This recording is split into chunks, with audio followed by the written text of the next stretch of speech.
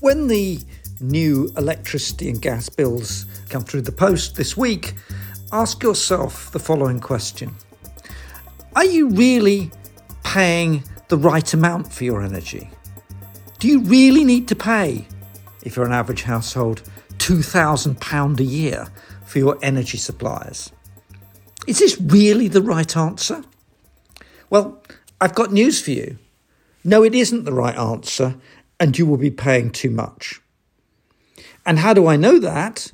Well, I'll take you through the building blocks of your bill, what makes up that £2,000, and I'll take you through the points which I made over 5 years ago in the cost of energy review, which the government chose to ignore, but obviously couldn't ignore the consequences that would follow if they didn't implement the necessary reforms.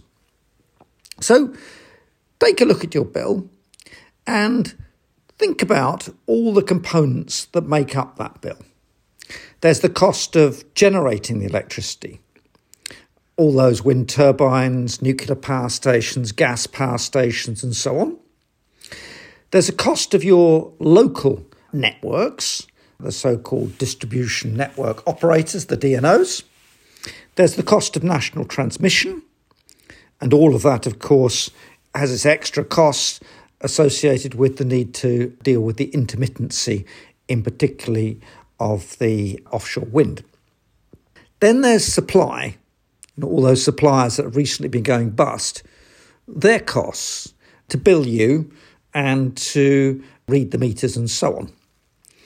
And then on top of all of that, there's a whole series of what might be called taxes or tariffs on you for subsidies to past renewables, not future renewables. So the question to ask yourself in each of those boxes is, are the costs the same as the price you're being charged? And are those costs reasonable or are they excessive?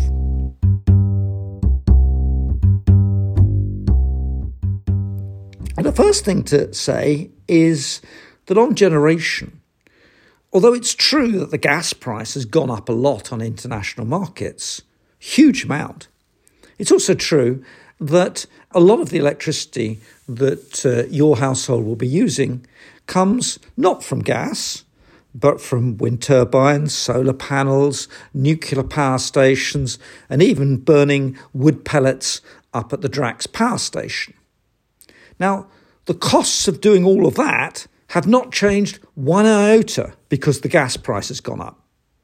And so for half or more of your energy, the gas price has got nothing to do with the costs.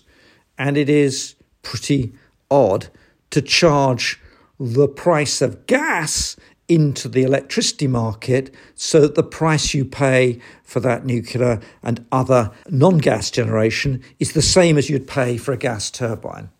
You're paying a premium to the price of gas because the electricity market is built around the marginal cost of gas, which is a legacy of the wholesale markets of the 20th century, not the new markets going towards net zero of the 21st century.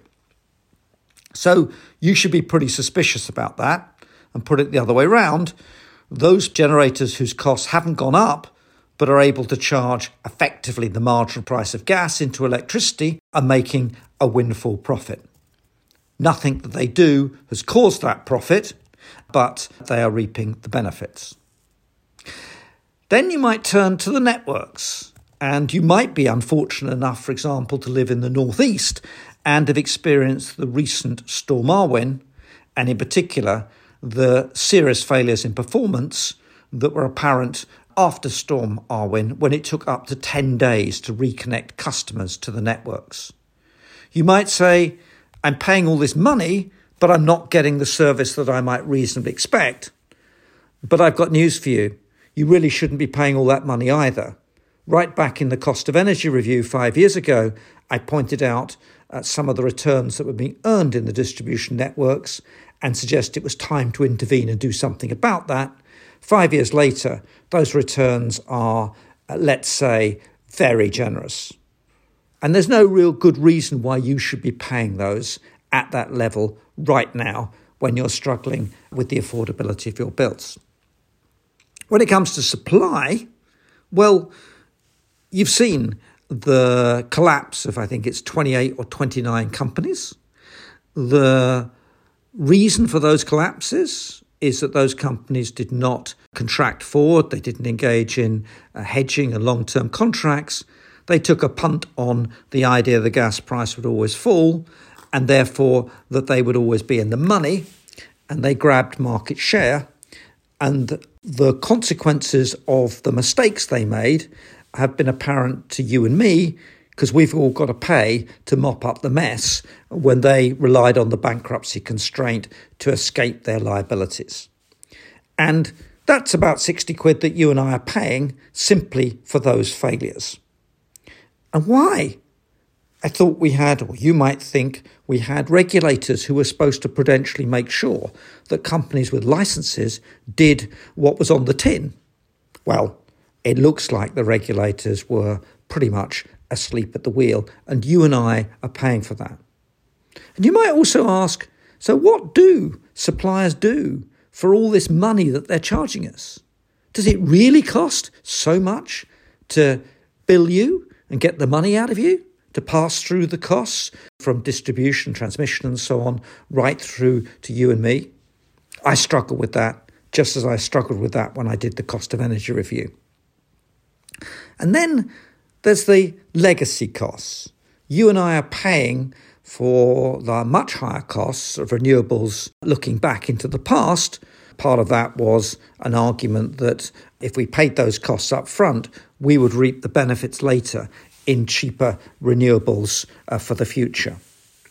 Well, it's a very odd argument to say that even though the costs of renewables have fallen, rather like the costs of a huge number of things that you might buy from technology, phones and so on, that you should pay what it cost them to make them years ago, now, and you shouldn't benefit from the prices of the lowest vintage of capital coming into the market, as you would in any normal market.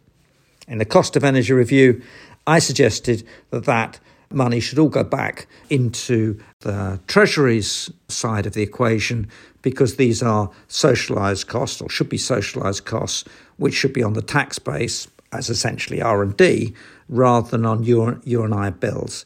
We should see the benefits of falling renewables and renewables costs, not pay effectively a tax and a higher price even when those costs are falling.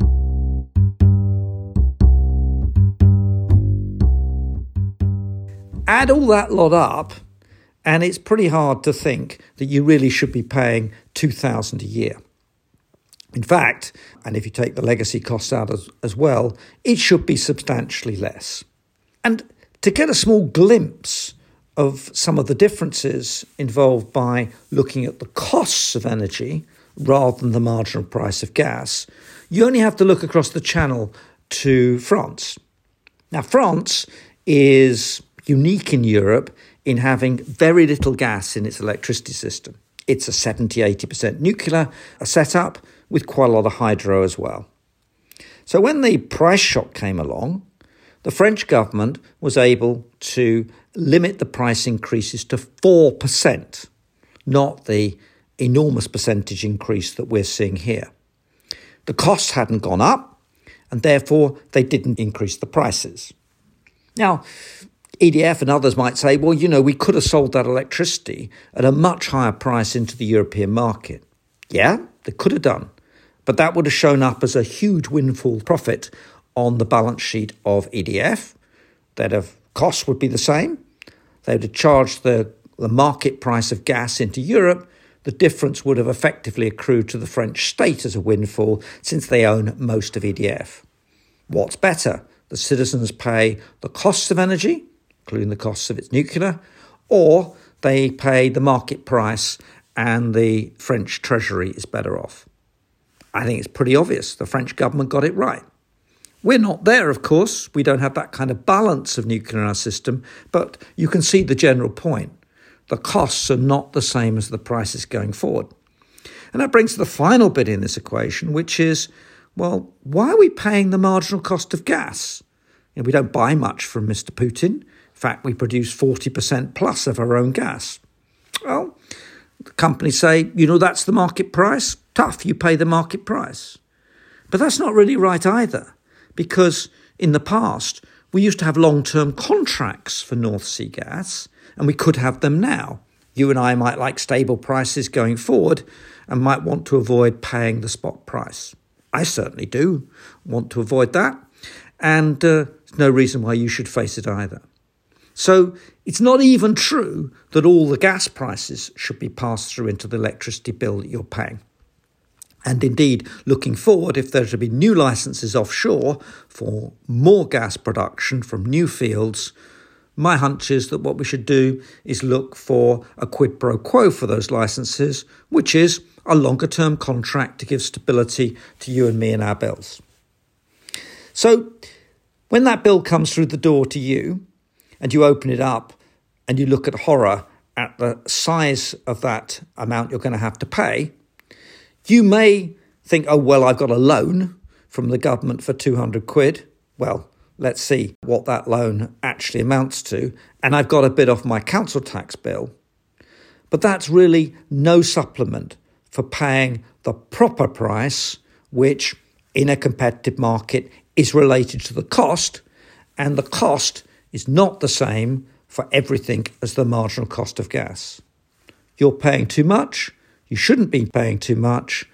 The way to get to a proper cost-based electricity bill is to have a proper functioning 21st century market, a market that reflects costs and not simply the international price of gas. Your bill will go up. It has gone up. You will have to pay for all those renewables going forward, and you may even have to pay for nuclear. But you shouldn't be paying $2,000 now, and you shouldn't be paying $3,000 in October. Thank you.